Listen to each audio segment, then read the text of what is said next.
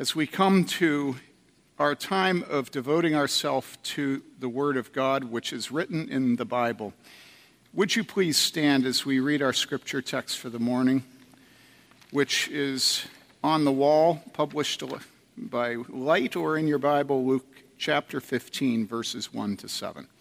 This is the Word of God, and it is eternally true. Now, all the tax collectors and the sinners were coming near him to listen to him. That's Jesus. Both the Pharisees and the scribes began to grumble, saying, "This man receives sinners and eats with them." So he told them this parable, saying, "What man among you, if he has 100 sheep and has lost one of them, does not leave the 99 in the open pasture and go after the one which is lost until he finds it? When he has found it, he lays it on his shoulders, rejoicing. And when he comes home, he calls together his friends and his neighbors, saying to them, 'Rejoice with me, for I have found my sheep which was lost.' I tell you that in the same way, there will be more joy in heaven over one sinner who repents than over 99 righteous persons who need no repentance." This is the word of the Lord. Let us pray.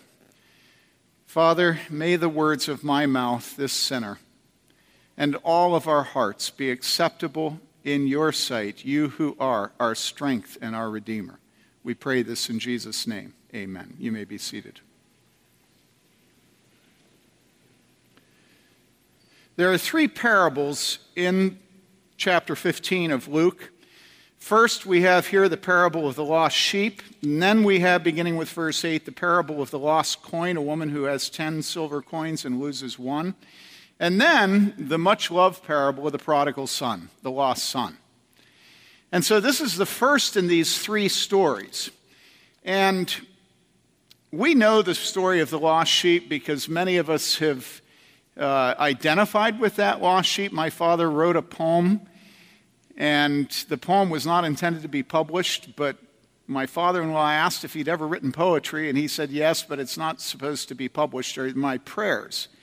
And one of those poems that I got to read eventually, in one of the lines in it is, "Lord, I'm such a stupid sheep." And so all of us identify with the lost sheep, and we think of ourselves as just stupid and rebellious sheep. Now, I don't know if any of you have been on a farm that had sheep. Sheep are very different from goats. I've been on a farm with both goats and sheep. And goats are smart, and sheep are dumb. If a sheep gets stuck in barbed wire, it hasn't a clue how to get out of it. Where goats will clean every living plant off the face of the earth.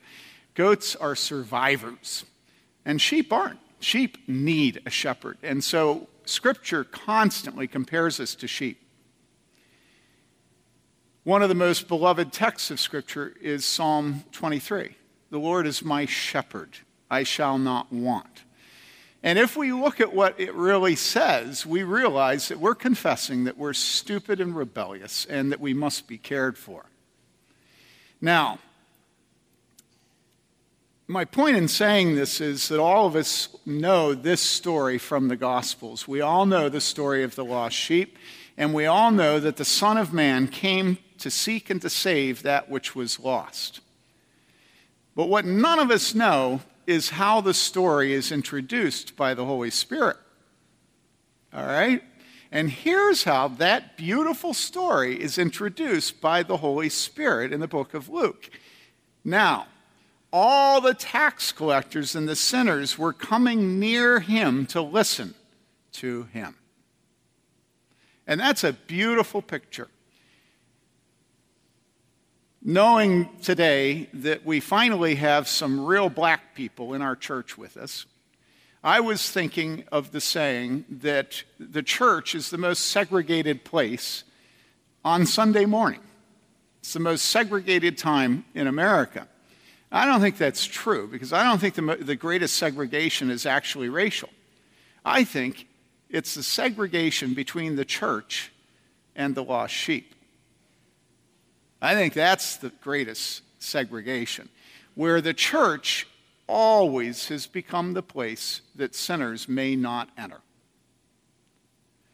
And often it's the churches that claim to be most biblical and most committed to Jesus Christ where sinners are least tolerated and most excluded and not wanted. And so the first thing I want you to see is that when God himself came here to this world and took on our flesh, that he was known for hanging with the people who never enter a church building. Okay? Can we all agree that that's true? That Jesus broke the boundaries of segregation. Jesus welcomed sinners. And did you notice that it doesn't just say that Jesus had sinners hanging on his words, but it actually qualifies it by saying all of them. Did you notice that? Look at the text. It says all the tax collectors and the sinners were coming near him to listen to him. So it wasn't a token sinner. You know, we have a few of them occasionally. You know, Paul showed up. It's a joke. Well, never mind. What we see here is that all of the sinners hung with Jesus, all of them. All of the tax collectors. Now, we don't really have a feeling for tax collectors. You know, typically you'd say, you know, how many of you would like to spend an afternoon with an agent of the IRS? And we'd all laugh and say, no, I wouldn't like to do that, you know. But that doesn't begin to approximate what the attitude was on the part of the Jews to the tax collectors. These were dudes who hung out at every place where merchandise traveled. So it was like inns, it was rivers, it was crossroads. And they were hired by the occupying force. So if you can imagine Afghanistan, that America would hire Afghans to sit at every crossroad and collect money so America could occupy their nation. All right? We all feeling this?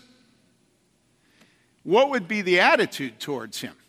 Then they were known for being rude because once you have the authority of America's military behind you, you don't have to be polite anymore, right?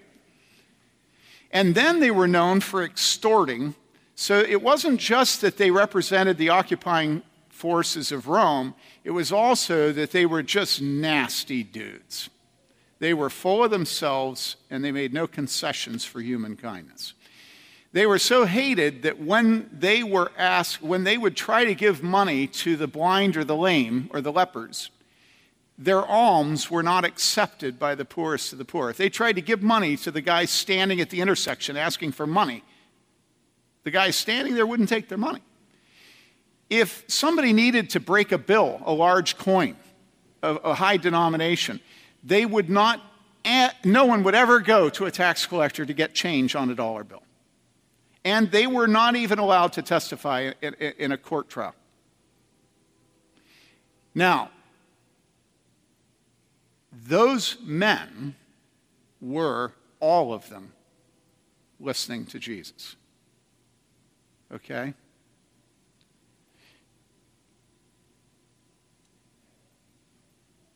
The worst of the worst. The sinners were even worse. Sinners were people that weren't a part of civilized society. They didn't have a junior high degree, let alone a college degree, let alone a high school degree, let alone a graduate degree. They had no education, and they had gotten to the point where they just simply didn't care what anybody thought about them. They were notorious sinners. And so there was no question who they... All of them hung with Jesus. Now, remember how I said that the church is the most segregated place on Sunday morning, and what we're really segregated about is that we don't have any sinners in our midst. Now, how can I say that? Well, look at what it says next. Verse 2, both the Pharisees and the scribes. Well, who are the Pharisees and scribes? Well, they were the Presbyterian, the Baptist, and the Episcopalian preachers. They were the seminary professors. They were the religious people, all right? And it says, both the Pharisees and the scribes began to rejoice that the lost lambs were getting the care of the shepherd. Right? Right? Nope, wrong. They were ticked off. They were really angry. Now, why were they angry? Well, it says in verse 2, both the Pharisees and the scribes began to grumble, saying, "This man receives sinners and eats with them." Now, if you think back about the dietary laws, well, you don't have to think back. Just think of yourselves today, you know. Some of you do and don't eat gluten. Some of you are this intolerant, and some of you order your lives around your moral principles of your diet. And I know that's true. Some of you are very proud of being vegan. I swear, every time I go in a restaurant in either Boulder, where we used to live, or Bloomington, and I ask about meat, I always get a vegetarian waitress or waiter. And with great pomp and circumstance, they trot out the fact, well, I'm a vegetarian, so I wouldn't know. And I go, what on earth are you serving meat if you have a principle against eating it for? You know, it just seems wacko. You know, it's like a Baptist working in a bar.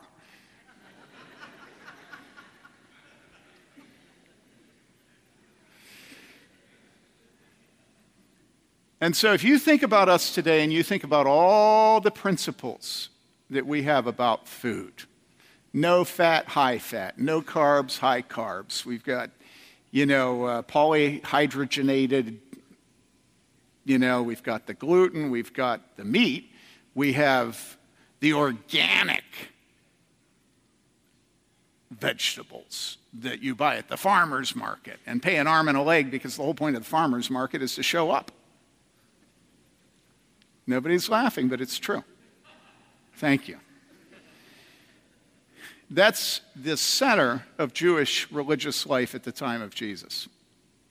Everything was about making distinctions over food, over washing, over what was done on Sunday and what was not done on the Sabbath. It would have been Saturday, actually. In fact, it was such an intense living out of your religion publicly, so everybody knew that you were a very holy religious person, that the Pharisees developed not just rules that the Old Testament gave you in Leviticus about what meat you could and couldn't eat, right? About what you did if a pimple started growing on the wall of your house. How many of you have read that text? I just read it this last week. It's mind-boggling. Then get the priest, he'll come in and look at the house, then clear it out for 7 days. Then if the pimple doesn't return, then break out the stone and replace the stone. And if he doesn't come back, and so all these laws that were called the ceremonial laws that made a distinction, the whole purpose was to make a distinction between God's people and the world, right? And so these religious leaders were perfect at cultivating their ability of showing their righteousness to everybody else by what they ate, what they did and didn't do on 6 days of the week, and what they didn't do on the Sabbath, by how they handled their clothing, by what bling they had. But their bling was like these tassels and things that showed that they honored the Word of God. Everybody was making a show, except who? Except the Pharisees and the sinners. And their show was their sin. It was no secret, and everybody knew it, okay? And so here they are with Jesus, and all the religious people, with all their moralism of diet and everything, are furious because Jesus, who is a religious leader, he's a rabbi, he's like a Bible teacher, right? Jesus is spending all his time with the people that are most wicked, okay? And their reaction is to be so happy because they had spent their lives loving the lost.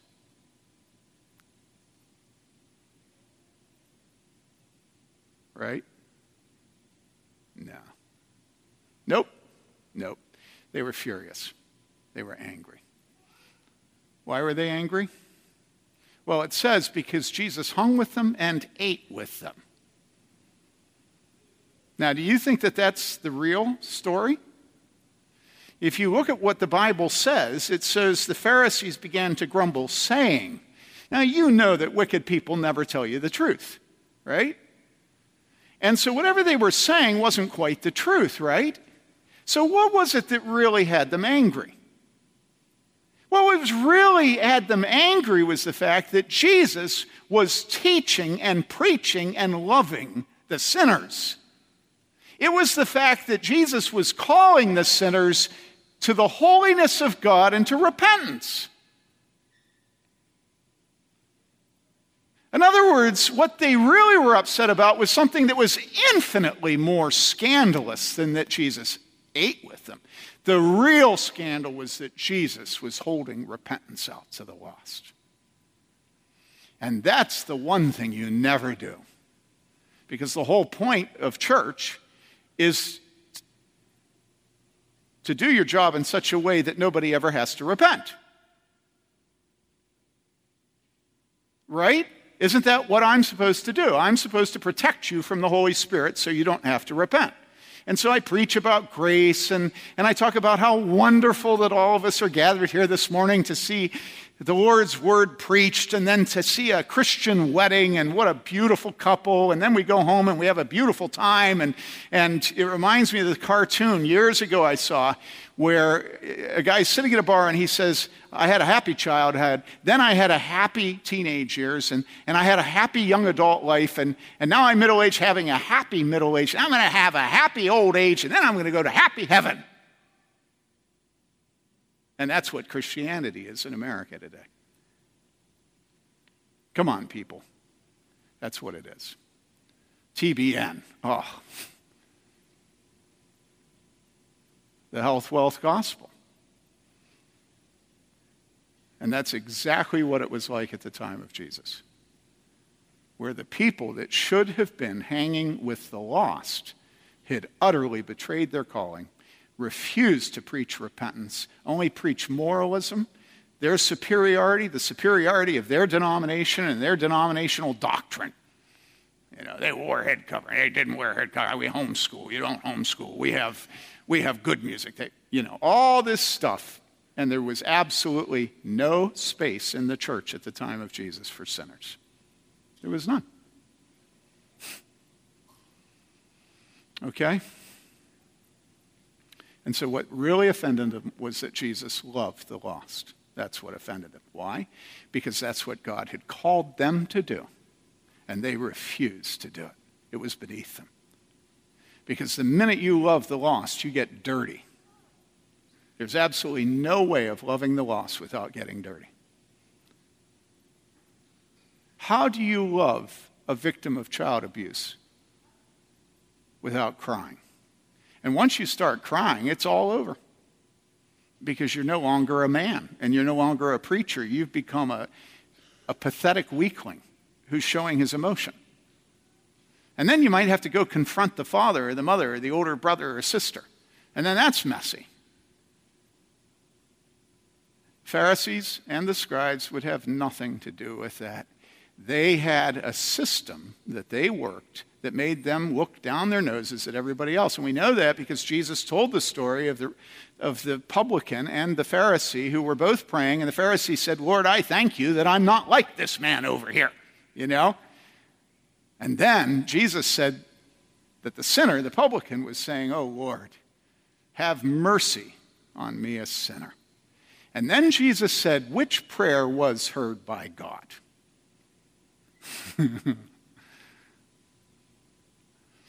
And so this is what's going on. You've got all the notorious sinners, and what they're doing is they're hanging with Jesus, all of them, okay, all the publicans, and the religious leaders, the Presbyterian, Baptist, Episcopalian, are saying, this man is disgusting. Look at who he's hanging with. Look at who he's eating with. And so Jesus tells the story. Now, you remember at the beginning I said we love the story, but we don't know the context? You never have good things from God without going through a vivid picture of the sin of me and of you. You never come to the holiness of God and the mercy of God and the grace of God without being utterly convicted of your sinfulness. Okay? It's a principle of Scripture. And so here we have the two verses that convict religious America. All right? We were there, and we were saying, it's utterly disgusting that Jesus is hanging with these people. It's disgusting. What a man. What a man. Now, here comes the story. So he told them this parable, saying, what man among you, if he has 100 sheep? You remember when David had committed adultery and killed the husband of Bathsheba? And Nathan the prophet came to him with a word from God. Do you remember how Nathan sucked David into this story? Right? A man and his precious little lamb. Something about animal stories. Any of you read James Herriot? Man, I was sad to come to the end of those books. You know, there's something about animal stories that pull us in, right? And so Jesus tells an animal story. And here it is. So he told him this parable, saying, what man among you, if he has 100 sheep and has lost one of them, does not leave the 99 in the open pasture and go after the one which is lost until he finds it? When I was a pastor up in Wisconsin, it was with farmers. And farmers have milk cows, but they also have cows that they eat. And so some cattle farms and some dairy farms. And one day I was visiting a retired farmer and his wife, and, you know, you sit and talk for a while. And what this man, and I commented to him that when I was going over to his house, that I had seen 3 cows on the road outside of their pasture, all right?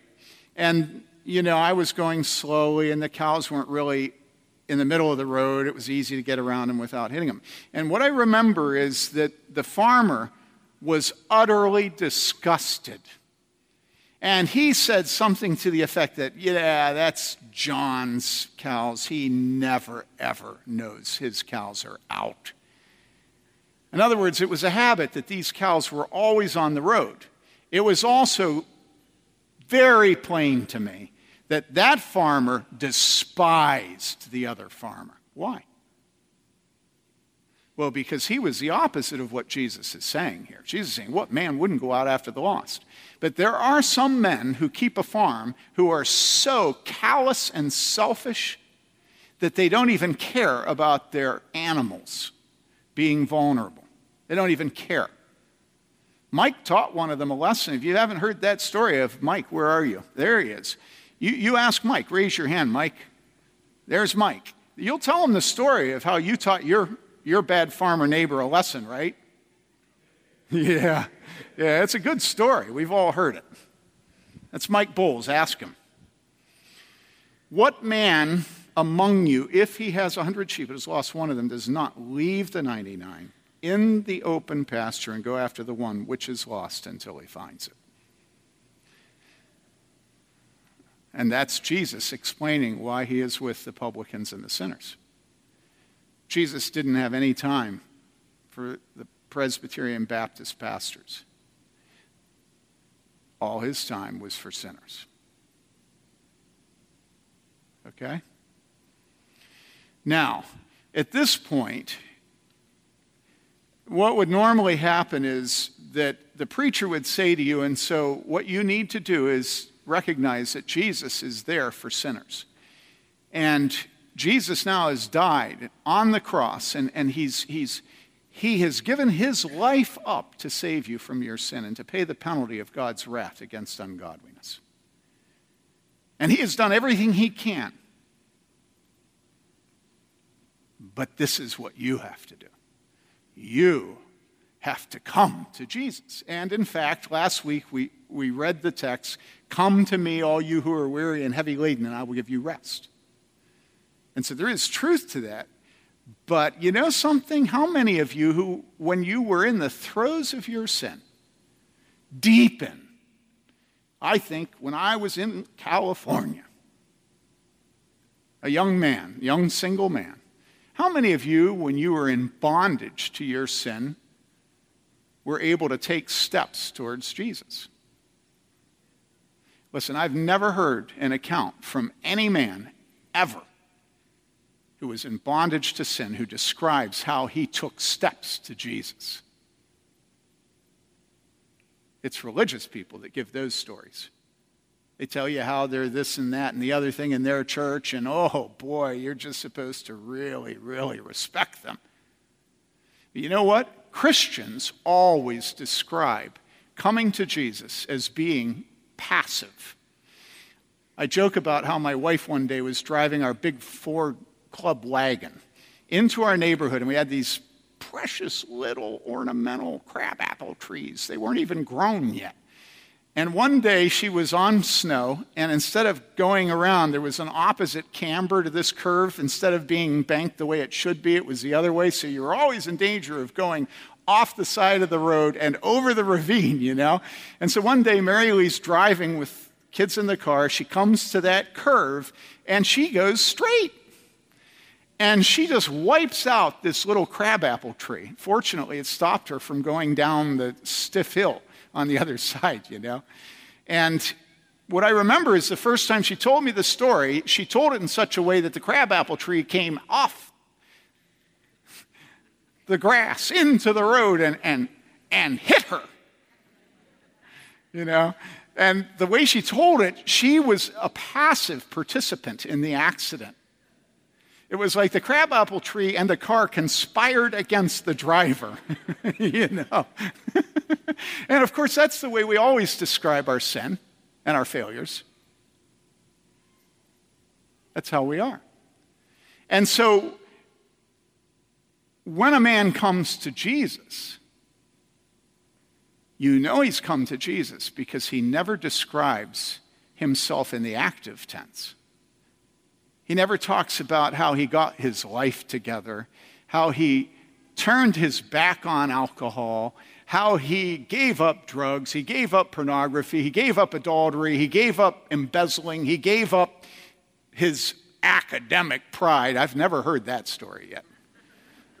That's a joke. What they always say is that when they were deep in the pit of sin, and this is how David describes it in the Psalms, that God reached down and picked them up and set them on a high place.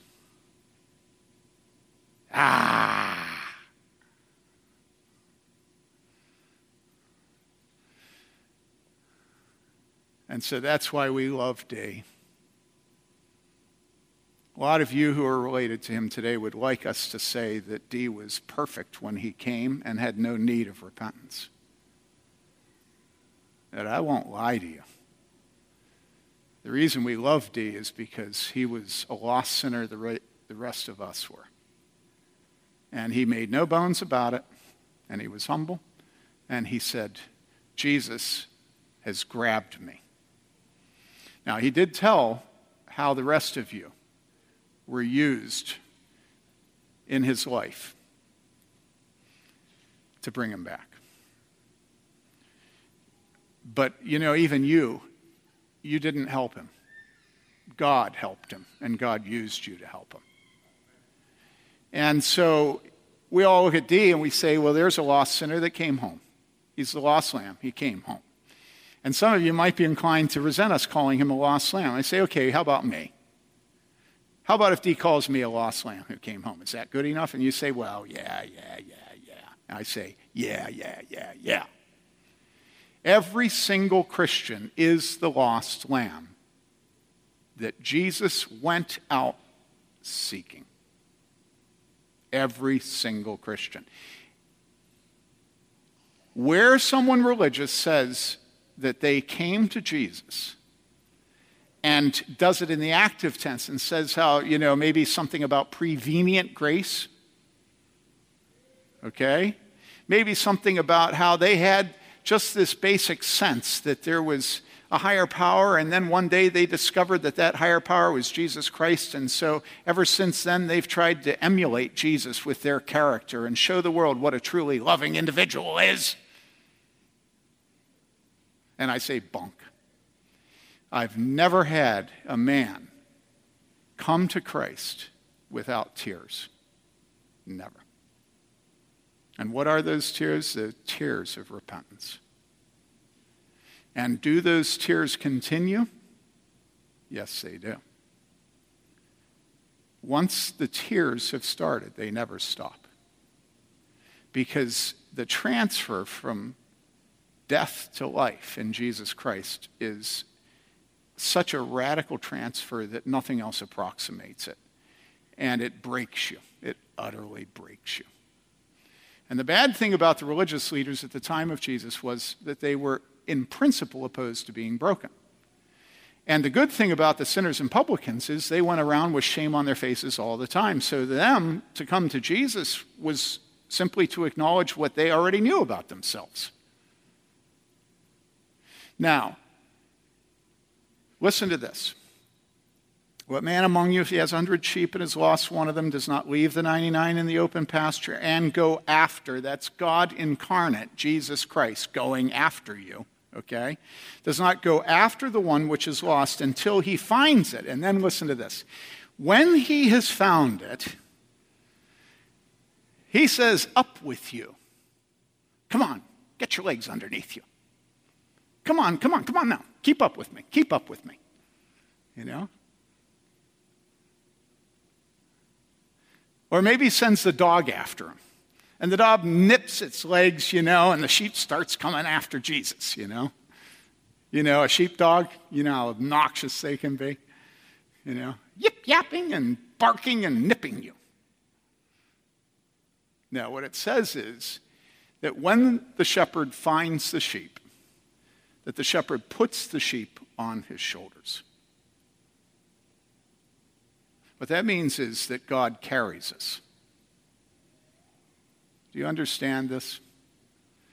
Now, let me ask you, what place is there for religious pride with this story? There's none. Not any Christian has ever had spiritual pride about being born again. Because there is no agency. Do you see this? He reaches down, he grabs us, he lifts us out of the pit and sets our feet on a high place. And then he carries us on his shoulders. And that is the normal Christian life. And if you don't think you need to be carried day after day because of your sin, not because you're a paraplegic, not because your mama didn't love you. If you don't think you need to be carried every day because of your sin, you're not a Christian. You're not a Christian. Now, how could I say that? Because when Martin Luther put the 95 Theses up on the door of the church, the first of the 95 Theses he wrote was when our Lord Jesus said, you must repent. He was teaching us that the life of the Christian is a life of repentance. There is absolutely no way to follow Jesus Christ without taking up your cross. But I'll tell you something, the older you get, the more precious that cross becomes. Am I right, Vivian? And Vivian, at her godly age, I have no question, this is Dee's grandmother, lives a life of repentance. And I have no question that Dee's grandmother, just like the Apostle Paul when he got older, the Apostle Paul said, I am the chief of sinners. He didn't say I used to be. He said I am. And so this is Jesus' apology, and by that I mean his defense. This is Jesus' defense of bridging the gap between God and sinners. Now, there are a number of applications of this here this morning. One of them is, if you are a publican,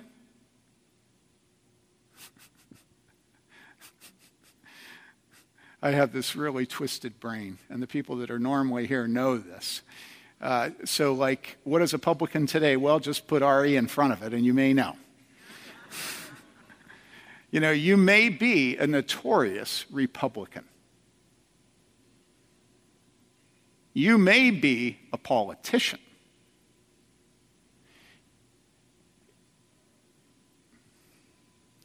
You may be a very proud intellectual. You may be a self-made man. you may be a godly grandmother. And whatever you take pride in, what you should aspire for, what you should want to be, is a lost lamb. Because unless you're a lost lamb, you get no attention from Jesus.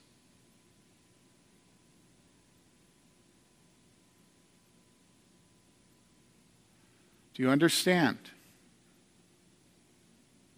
And if you don't want attention from Jesus, you're a fool. Because we do need a hiding place. And so those of you who are notorious sinners, the application of this text is, welcome. This is your place. This is your place. This. And you say, well, you just got done telling us that religious places are places that don't allow sin. And I say, yeah, that's absolutely true. You say, well, then you shouldn't come here. You should go to the bar. And I say, well, yeah, the bar would be better than most religious places. It would be better because you could be a sinner in a bar. And you can in most churches. But here we are intensely focused on protecting and making honest sinners. Do you understand what I mean? This is a place that makes it free for sin. And this is a place that does not allow the righteous.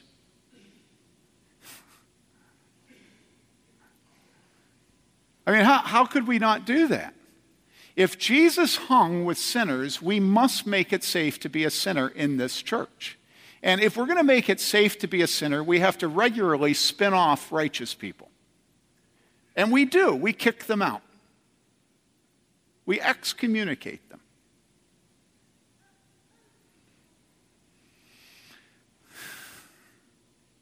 I've never yet excommunicated, well, I take that back. There was one. The elders have never excommunicated people who left saying they were sinners.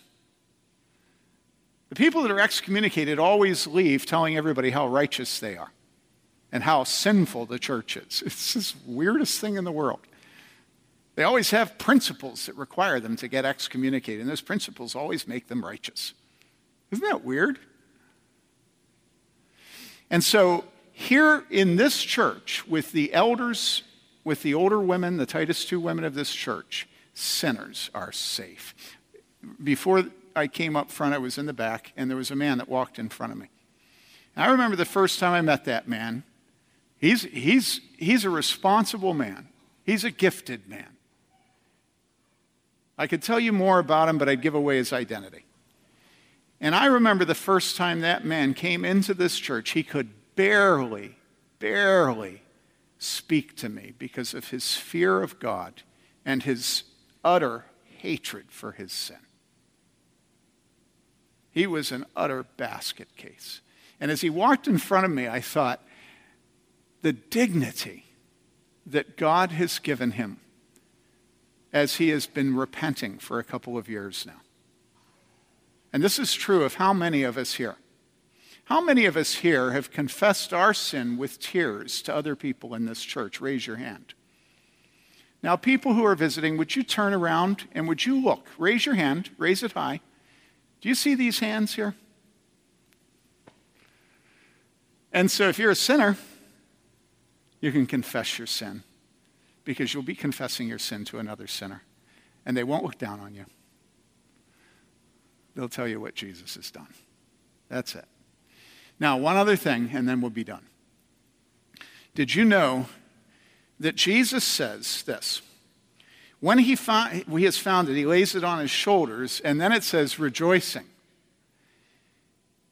And when he comes home, he calls together his friends and his neighbors, saying to them, "Rejoice with me, for I have found my sheep which was lost."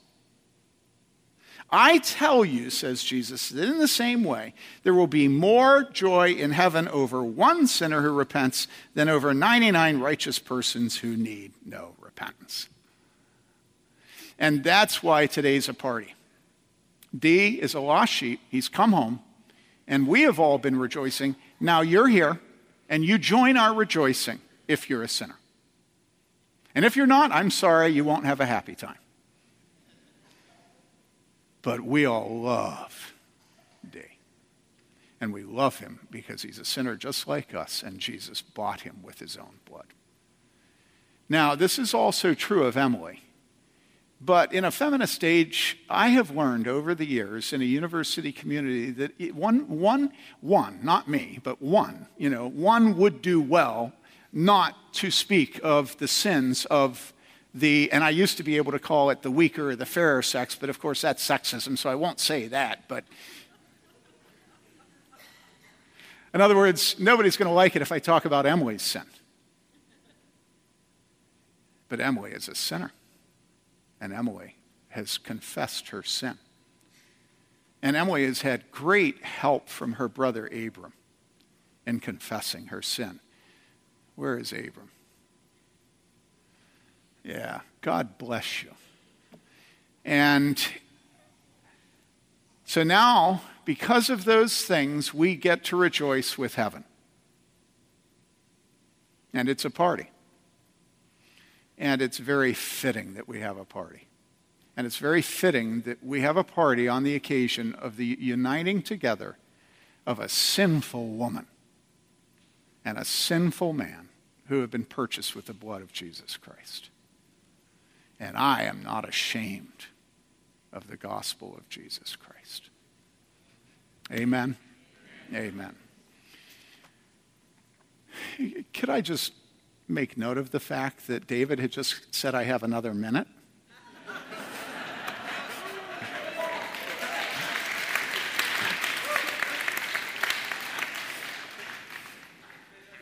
Yeah.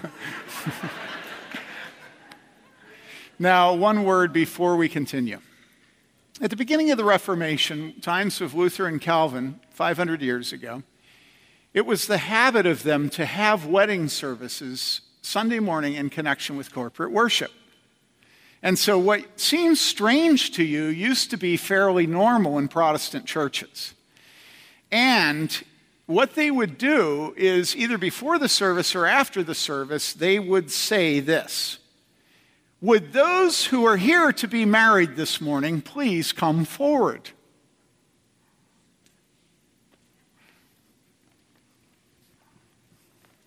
Okay, thank you.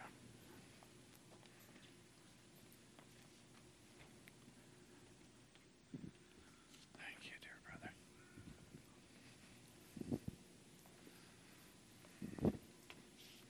Okay, right in the middle. There we go. One other thing. The words I use, with a few little paraphrases where I've changed words that are really obsolete, these words are the same words that have been used for 500 years, starting with Cranmer. The Episcopal Prayer Book, I don't think you probably know about that, but there are some Episcopalians that still use the Episcopal Prayer Book.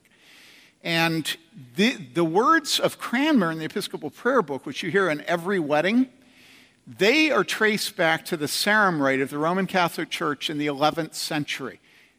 And I want you to understand that so that you know that when Dee and Emily step into the discipline of these words, and you'll hear the discipline, these are the words that have been used for 1,000 years for Christian weddings. There's some changes, but hardly any. And particularly where Emily vows to obey Dee, right? It's exactly the same words that Princess Di promised to obey Prince Charles. Now they've changed it more recently, but I just thought you should know that quite recently everybody used these words, all right? Dearly beloved, we are gathered together here in the sight of God and in the presence of these witnesses to join together this man and this woman in holy matrimony. Marriage is an honorable estate which God himself made, and it signifies to us the mystical union that is between Christ and his church. This holy estate Christ adorned and made beautiful with his presence and first miracle at the wedding in Cana of Galilee. Marriage is also commended by Paul to be honorable among all men. The union of husband and wife in heart, body, and mind is intended by God for their mutual joy, for the help and comfort given one another in prosperity and adversity, and when it is God's will, for the procreation of children and their nurture in the knowledge and love of the Lord. Therefore, marriage is not to be entered into unadvisedly or lightly, but reverently, deliberately, soberly, in the fear of God, and in accordance with the purposes for which it was instituted by God. Into this holy estate, these two persons, Emily and Dwayne, come now to be joined. If any man can show just cause why they may not lawfully be joined together, let him now speak, or else hereafter forever hold his peace. I require and charge you both that if either one of you know any reason why your marriage goes against the laws of God, you now tell me. For you can be certain that if any persons are joined together otherwise than as God's word allows, their marriage is not lawful, and they will give an account on the dreadful day of judgment, when the secrets of all hearts will be revealed. Dwayne, will you have this woman to be your wedded wife, to live together after God's ordinance in the holy estate of matrimony? Will you love her, comfort her, honor and keep her in sickness and in health, and forsaking all others, keep you only unto her so long as you both shall live? I will. Emily, will you have this man to be your wedded husband, to live together after God's ordinance in the holy estate of matrimony? Will you love him, comfort him, honor, and keep him in sickness and in health, and forsaking all others, keep you only unto him so long as you both shall live? I will. Who gives this woman to be married to this man?